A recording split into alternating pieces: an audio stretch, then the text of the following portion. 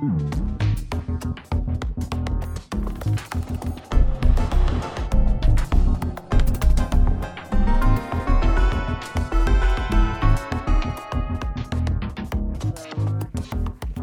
was walking into Liquorland, and you know how when you walk into places like Liquorland, the person always says hi to you? And in my case, it's a bit more cordial, and because I go in so much.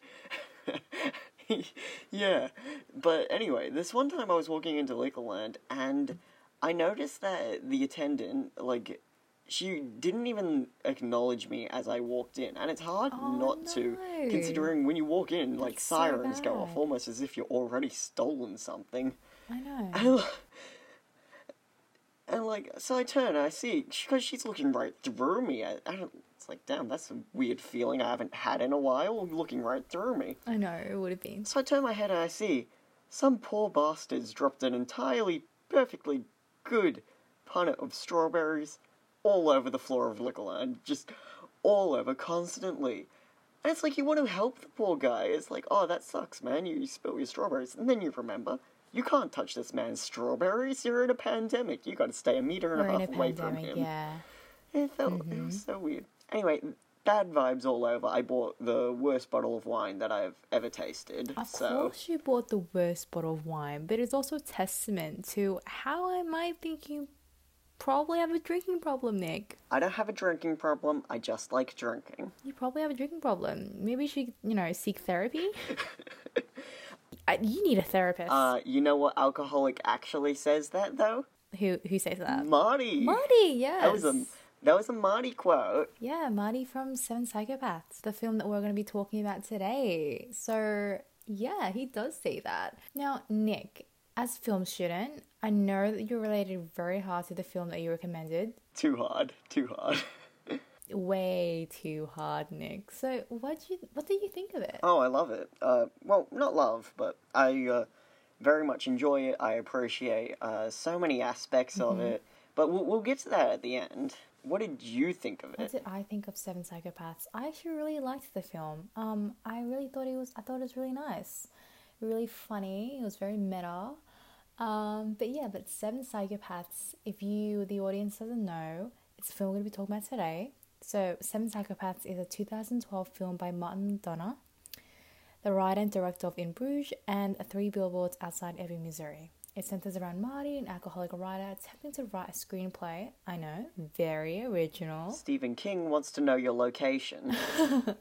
He's writing about 7 so-called psychopaths. Things aren't going great for Marty, though, who is suffering from a case of writer's block, so severe that he doesn't even know who his 7 psychopaths are. But it gets even worse when his friend Billy accidentally steals a violent mob boss's dog called Bonnie. The mob boss or the dog? Which one's Bonnie? Nick, you recommended this film. You know that Bonnie's the dog, and it's Charlie that's the mob boss. Among a host of other fun, wacky characters, you've also got Hans, Billy's partner, and dog stealing crime. Now, there's a lot to talk about thematically with this film, and I know I've come at it like as a writer who is a bit of an alcoholic. Yeah, of and course. you've come at as an academic, so this That's a bit debatable. You put Judith Butler in the script. I did, but I digress. That's academic. Now, it's been described as a violent critique of violence, with more layers than an onion. But what I want to start with is how McDonagh described his film within itself, through Marty talking about his script. Because Marty says, near the start, I'm sick of all these stereotypical Hollywood murderous scumbag-type psychopath movies. I don't want it to be one more film about guys with guns in their hands. I want it, overall, to be about love and peace. And that's the first thing you notice when it comes to their writing. It's its self-reflexivity. First you have all these like plot developments and meta lines where the characters are basically becoming McDonagh's mouthpiece to tell you, this is what I, the director, is trying to achieve here. And because it's a comedy, it actually, I felt like it added, a lot to the humor instead of, coming off as pretentious. Like, you know when films sometimes get meta and it's just okay, stop wanking. Yeah, definitely. It's incredibly meta and self-reflexive. It's one of my favorite parts of the film as well. It's so engaging because it recognizes and satirizes these ideas. Exactly. And one more thing I find really interesting is a term called repetitive retraction, which was coined by writing professor Devin Donovan. Now, basically, it's stating an idea and then ironically retracting it, thus reinforcing the idea. What? Huh? I know. Anyways, completely fine to be confused. I was as well. Like, for example, Nick, tell me an offensive joke. Okay, but the one I've got here is, like, only offensive to white boomers and Gen Xers, which is okay because Spotify tells me that most of our listeners are, like, 20. Alright. So, my girlfriend wanted me to treat her like a princess for Valentine's Day. So I took her out, got her drunk, and crashed the car. Now, did you see what I did there? I pretended to laugh at your joke to give you affirmation, but I'm also gonna say that what you said was offensive and that you shouldn't say that at all because it's politically incorrect. And it's also factually incorrect because I don't have a girlfriend. Yes, that too. But that's what McDonough does in Seven Psychopaths. Billy sees something homophobic or sexist and Marty plays the white knight and tells him off. So by placing something that is visibly offensive into the diegesis and then retracting it, it inspires laughter, erasing the offensive connotation of that joke. Also, side note, these repetitive retractions often expose the artificial hegemony of masculinity into the forefront. For example, homophobia, sexism, racism, and ableism. But we'll talk about that later. And this is sort of where we get from how McDonough expresses the themes into the actual themes of the film themselves. Like you mentioned homophobia, sexism, racism, ableism. And what better example of that than Billy? That's right, Billy Boy. He reminds you of that one weird white kid in your history class who makes Holocaust jokes when you learn about World War II. But then later on when you call him out, he'll say that you're threatening his right to free speech. Like, that's kind of dumb. And Hayden, if you're ever listening to this, I just want to say that you radiated small dick energy, and I hope you don't produce children in the future. Sorry, I definitely sidetracked a bit there. Sorry about that, Nick. I can see that. Yeah, fuck you, Hayden. But, like, I'm guessing unlike Hayden, because we all knew a Hayden. Like, we all knew a Hayden. But unlike them, Billy's actually funny, mostly because you're meant to laugh at him as opposed to with him.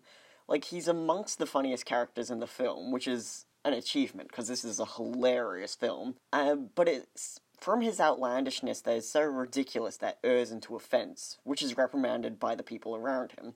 You know, unlike in high school when you would just laugh nervously. Yeah, that's true. Like, I did pretend to laugh because Hayden was actually really weird, and I didn't want him to kill me in my sleep, you know? They always have these weird school shooter vibes, and it makes you really glad you're not American. They do. I know, thank God. Actually, speaking of Americans, I found that Billy also tended to be representative of the American audience, who, you know, they don't know what they want, they can't produce anything better, and they just want violence. They just want pure bloodlust that ignores thematic and character consistency, and they don't want to analyze. They don't want to actually look into... They don't want to think about it. They have one shared brain cell in that country. They don't want to use it. Yeah, they do have one shared brain cell, Nick. Anyways, many film reviewers critique McDonough's work and Seven Psychopaths for endorsing masculine rage and unleashing offensive ideologies such as homophobia and etc. So perhaps, Nick, I bring you an avant-garde approach, that Billy Bickle is meant to embody the bigoted viewpoints in order to expose them for ridicule and urge self-reflection about why we identify and accept them. Maybe, just maybe, Nick. It's a hot take. That's a hot take. Actually, it's sort of like, you know how Billy just loves Marty's original Vietnamese Psycho, but you, the audience, isn't meant to root for that tits-out version of the story. Like, you're meant to root for the emotional height, that emotional peak, that emotional climax of the film. When you hear, like, Hans walk away into the desert, and you hear him with his little tape recorder, and you hear his criticisms, and the alternate take on the Vietnamese Psycho that actually enriches the character of the Vietnamese man thematically, as opposed to Billy's just blind support for the sexual and violent aspects of the story. Yeah, that's actually quite true. Now, let's talk about the Vietnamese mini-story for a bit. It's interesting because half of my family is Vietnamese and I grew up with the culture, so this is something that is important to me. Also, can I just say, I froth anybody that is Asian on screen. Like, that is how little representation we get. But my opinion on it is kind of weird. Like, I appreciate the angle, but the story of a Vietnamese man seeking revenge from the American war crimes doesn't really sit right with me. Perhaps it's like the weird Hollywood exploitation of Vietnamese pain and suffering just to benefit the white story and character. However, I definitely understand and get it between the themes of love and violence. I mean, there's a really meta line that McDonough uses in the film. I don't want it to be violent, I want it to be life affirming, and that's said by Marty. Yeah, I mean, you could argue one of two things. Like, if you wanted to be generous, you can say that it's a reflection of Marty as a writer. Well, apparently he's a good writer, but, like, when you see Marty's raw material, it's not that, like, it's not that excellent. So you could say that it's a reflection of that, and it's a reflection of Marty, the character's racial bias. Like, he also doesn't come up with either of the black women that feature in the Seven Psychopaths. Like, both Maggie and Myra are individuals that are supplied to Marty by other people telling him stories. So you could say that it's, like, him, or the more pessimistic and maybe more realistic perspective is that it's McDonough's racial bias playing into his script. Or, big brain time, maybe it's McDonough making another commentary on the American audience and how they perceive the Vietnamese-American War. Galaxy brain. Big brain. Big galaxy brain moment. Not just the racial bias, but I also just realized that McDonough uses hypermasculinity in a really interesting way. Like, authors Mosher and Serkin outline 3 characteristics of this condition that apply to his macho criminals and cops and the characters that appear in his films. Like the first, the view of violence as manly. The second, the perception of danger as exciting and sensational. Third, the callous behaviour towards women and a regard towards emotional displays as feminine. Mon, I'm not coming at this as an academic. Also, Mon, the author's Mosher. I'm not an academic though. But yeah, it's sort of like displaying toxic masculinity in a way. Like, masculinity as a concept, very oofed ideology. Masculinity in of itself is essentially performative. In Gender Trouble, Judith Butler, my icon, oh my god, I want them to step on me, theorizes gender as the repeated stylization of the body, a set of repeated acts within a highly rigid regulatory frame that congeal over time to produce the appearance of substance of a natural sort of being. Judith Butler. Judith Butler. Yeah, I have some opinions on that. You know, one may identify as a man without truly accomplishing masculinity. Now, Nick, you might know a thing or two about that. Ow! Dude, like, I know my brother's a wimp, but you don't have to attack him on the pod like this. Oh my goodness, Nick. Who else could you be talking about? Oh no, I know. Now, speaking of the gender binary, that psycho label defers to men. The female psychos are actually not created by Marty. They're examples told to him by external actors such as Hans and Zach telling him about Myra and Maggie respectively. You're right about the psycho thing too. Even the male characters in the films must accomplish masculinity, and therefore by staging and removing hypermasculinity in Seven Psychopaths. Like, McDonough suggests an alternate form of masculinity that allows men to connect with others and exercise their emotional range. Yeah, like Billy and Marty. Low key though. Bros before hoes. Bros before hoes. Like, not even low key. Like, there's a really touching moment near the end of the film when Billy and Marty say that they love each other. And that's 2 men in cinema saying that they love each other as friends. But they don't have to qualify that part. They don't have to say, I love you as a friend, hashtag no homo. There's trust that you know there's no homo. You know it's a platonic love. And in a way, it's actually a reflection of Aristotle's highest level of philia, an ancient Greek word that is loosely translated as brotherly love. Yes, Aristotle. Aristotle. Aristotele. And Phil. Platonic love between a couple of bros. Very, very wholesome indeed. Now, we've been talking about hegemonic masculinity, but now, just for a moment, let's remove ourselves from reality and go to a made-up world where the gender binary actually exists. And let's... Wow, that sounds horrifying. I know, and let's flip this to the other side of the coin and talk about women. Thank fuck. I love talking about women. I know you do, and I love talking about women as well. Women are amazing. They're powerful. Now, while I was doing research for this, the very first article that I came across was a feminist critique of female characters in this film, and how Seven Psychopaths points out recurring issues in crime films related to the representation of women. This author argued that it does very little to fix it within its own narrative. The author remarks that despite the film's self-referentiality, its depiction of women is still offensive. Now that line is the author is referring to is Hans's, where he says to Martin, and I am not going to impersonate Christopher Walken, because nobody can do that, except Christopher Walken. I'm just going to say the line. Your women characters are awful. None of them have anything to say for themselves, and most of them either get shot or stabbed to death within 5 minutes, and the ones that don't probably will later on. Now, you'd think that this line was, done intentionally, as, another jab, you know?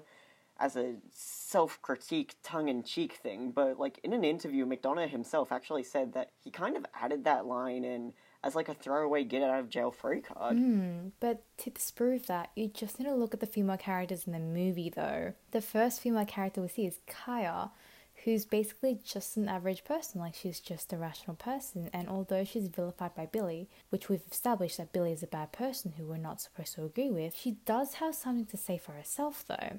And she doesn't really end up shot, although she does disappear half an hour into the film after she dumps Marty. Yeah, and then, you've got the one-scene wonders of Charisse, the woman who loses Charles's dog, Maggie, and Angela, Charles's girlfriend, who is cheating on him with Billy. If you've noticed, the only person out of the three to actually live up to Hans' quote is Angela, who spends her entire scene in her underwear before getting shot. The men in her life treat her like shit. Billy accuses her of having STDs before shooting her without thinking, as an act of revenge for Charles's killing of Myra. But then, Charles doesn't even flinch when she dies, and he admits later that he didn't really like her that much. In her scene, she actually does act like a normal person. I mean, sure, she's dating a mobster and cheating on him with Billy, but her actions within her scene are all pretty rational and human, and justified as well.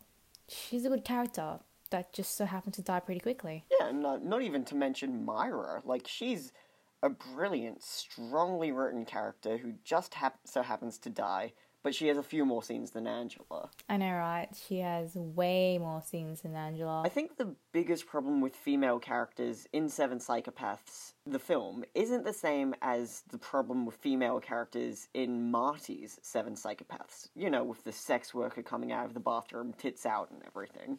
Yeah, exactly. It's not that the characters are overly sexual, flat, one-note objects who then die sooner or later. It's that when you do see violence in this movie against women, it's basically always an act of revenge by proxy. Women are killed by men for the sins of their male counterparts. Yeah, and I feel like you get me. If you want to make a feminist critique of this film, that's perhaps the more nuanced take, is that not that women are represented horribly, it's that women are facing the consequences for the men, and they are uninvolved in the wrongdoings of the men that they die for. And so if you want to critique this through a feminist lens, the way I would go about it is examining that sort of aspect, as opposed to, boobs, shot. It's interesting that we're having this discussion in regards to the portrayal of women being criticised in this film, because when McDonagh's follow-up was 3 Billboards, with what I would say is one of the most strongest female protagonists I've ever seen in mainstream American cinema. I just want to spend some time gushing about the things that we both love and appreciate about this film. Let's start off with the cinematography. Oh, wow. The cinematography is beautiful. The landscape is amazing. Dare I say it, the city of Los Angeles is almost another protagonist in the film. Wow, that is the most film student thing that you've said so far, Nick. Yeah, I'm gonna shoot myself now. Oh my god, please do that. Please shoot yourself and shoot me after. Speaking of shooting ourselves, that scene where Angela gets killed, it's gorgeous. Everything in that little, I want to say 20-second segment, it's just all on point. It's marvelous. Yeah, definitely. You got the use of camera movement, you've got the score in the back. Oh my god, can we talk about the score? Jeez. The score is amazing. I love the score. Even though I don't know majority of the songs that are in the score, I really just love it because it fits with the vibe so well. Yeah. Actually, like, I don't even listen to any of these, like, songs because I'm not white. No, I am white. I'm very white. And none of this is music that I would listen to, but it's all just so fitting and just used so well. Like, it's so different from, like, Christopher Nolan and David Fincher and how they use those drones and those, like, kind of zzz, you know, those kind of sounds, you know what I mean? Hans Zimmer, would you like another foghorn in your score? Except we've added the bass to 11 on your foghorn. Would you like that? No, Mr. Nolan, I would like you to actually make a very good film instead of just average films. Too bad, foghorn. Hot take. Hot takes with Nick. Hot take. Christopher Nolan is not really a great director. Ooh, I said it. But yeah, going back to Angela. I just really like it, and I feel like it fits the character well. It's almost like, of course you know Edgar Wright. Of course I know Edgar Wright. It almost sort of feels like that similar style. Definitely. And I love it. And Yes, so let's talk about one of your favorite shots in the film, the Pieta shot. So something I like to notice in films is a recreation of Michelangelo's sculpture, the Pieta. I have no idea if I'm pronouncing that right. It's Italian, and I don't care. Yeah, like, Italians are fine, but the French suck. Yeah. I don't hate Italians. They're not that bad. I like them. Yeah, but the French though, Nick. Let's not start. Let's not talk about the French. Let's not start with the French. We're Let's not going to talk about the French. No, we've only got listeners from America and Australia. Oh, thank God. Yeah, no French listeners. If you have any French listeners here, please leave. Can I block France from listening to I hope you can. I hope you can. So, if you don't know that sculpture by name, you'll probably know it as the one where Mary is holding Jesus after he's been taken down from the cross, and, fully grown man in the woman's lap. And it's actually just basically an iconic pose for loss and mourning. Like, they even do it in Star Wars. They fucking do it in Star Wars. And not even one of the good ones. Oh, they do it in the Star Wars sequel I actually haven't trilogy. seen the sequels. I haven't seen any of the Star Wars sequels at all, or any of the Star Wars films. That one was for Khan. Khan, if you're listening. I put that in for you. They even do it in Star Wars. And where you see it in this movie is when Hans has found Myra after Charlie shoots her in the head.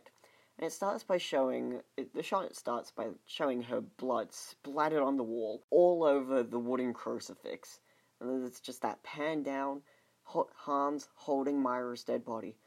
And it's just so understated that it's beautiful. Like, it isn't really drawing too much attention to itself, but it's still, an excellent shot. When I saw it, I thought it was very beautiful. Obviously, I did not analyze it like you did. I just thought it was very visually aesthetic. But Han is a Quaker, isn't he? Yeah, he's a Quaker, which is a sect of Christianity. It's not Catholic. It's a Protestant branch, so one of the boring ones. Christopher Walken. Fucking great. I love him. Let's talk about Christopher Walken. He is an amazing actor. I read an article where Christopher Walken was talking about, his acting style, and he's like, yeah, I just ignore the punctuation. I never thought about it like that, but I'm like, that is what he does. That is how he talks. Fair enough. I do the exact same thing. Speaking of Christopher Walken, when you get to a party and you see those guys that always do accents in the back of the room, and they only know how to do 2 accents? One of them is Christopher Walken. The other is Gollum from Lord of the Rings. And they only do those accents to impress you. And it's not even good. And I don't understand why these guys do that. But apparently they think that they're different and quirky. But honestly, you're not. At first I thought you were talking about me. Then I realized that I am so terrible at accents that I will never attempt them in front of more than 2 people. And those 2 people have to be sworn to silence after the fact. Speaking of people who always play themselves and always act in roles that are very like to themselves, Woody Harrelson. I feel like Woody Harrelson is such a fucking legend because he only plays lunatics and heretics.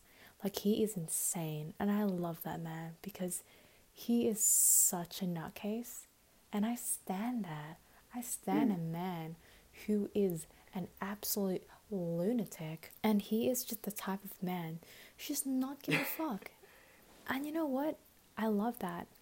I read that this was going to go to Mickey Rourke or something. The role of Charles was going to go to him, but I think he turned it down. I don't know. It's in an Really? article that will be in the description below. But then Woody Harrelson got the call, and then Mickey Rourke later said, "He did a much better job than I ever could have." I know, right? And the most interesting thing is Mickey Rourke is probably still in the wrestler mindset. Like, I feel like when he played that, when he was in that film, he just, like, never, ever, like, I never seen him in anything else, and he's just never evolved from the wrestler. And yeah, like, it's really interesting. I can't imagine seeing Mickey Rourke in any other film, especially in Seven Psychopaths. Sam Rockwell is an absolute legend. I think he is amazing. Like, he is seriously an underrated actor. And he's done so many roles, but he is just such a chameleon. Like, you can't know what he's going to do next, and that's why I love him. He is amazing as Billy Bickle in Seven Psychopaths. I absolutely adore him, even if he's a racist, a homophobe, an ableist. Like, I don't care, because he's just so likable and just so memorable. Yeah, he plays just such this really bubbly, energetic. He's jumping all over the place. He's like a kid in a fully grown man's body. I do love Sam Rockwell. Sam Rockwell really rocks my world. Like, I saw this film for the first time ages ago, back in, like, 2014, and the one scene that I always remembered was the, "Put your hands up." No. That still cracks me up. Yeah, but I thought the film was really amazing. I had so much fun with it. I've never really seen it before until this year, so I actually thought it was really smart, and it's a pretty good film by an Irish guy and a white man nonetheless, and I enjoyed it. It was the reason I rewatched it earlier this year, and I think when I was 14 I didn't quite get most of the humour, because that no scene, I think it's the funniest scene in the film still, but, like, I only ever laughed at that one when I found myself just laughing throughout the whole film this time. I was just like, holy shit. Next week, we'll be discussing the greatest film to ever come out of Netflix. Uncut Gems? I wish it was part of the Criterion Collection, because we're going to be talking about The Kissing Booth.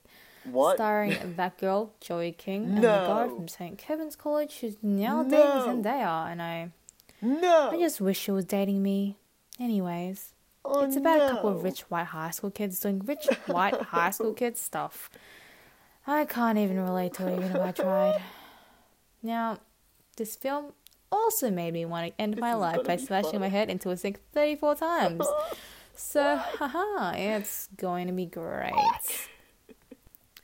Anyways, thanks for tuning in to As a Film Student. I hope you enjoyed our vast discussions of how much Sam Rockwell is amazing and really rocks my world, and how white men sometimes can make good stuff.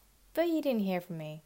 Wherever you are in the world, I hope you have a cool life. This is Mon. And this is Nick. Signing off. Don't forget to give us a follow on your preferred podcasting platform. We are on Apple Podcasts, Spotify, SoundCloud, Breaker, Overcast, Pocket Cast, and Radio Public. And we are just waiting on that approval from the Big G himself.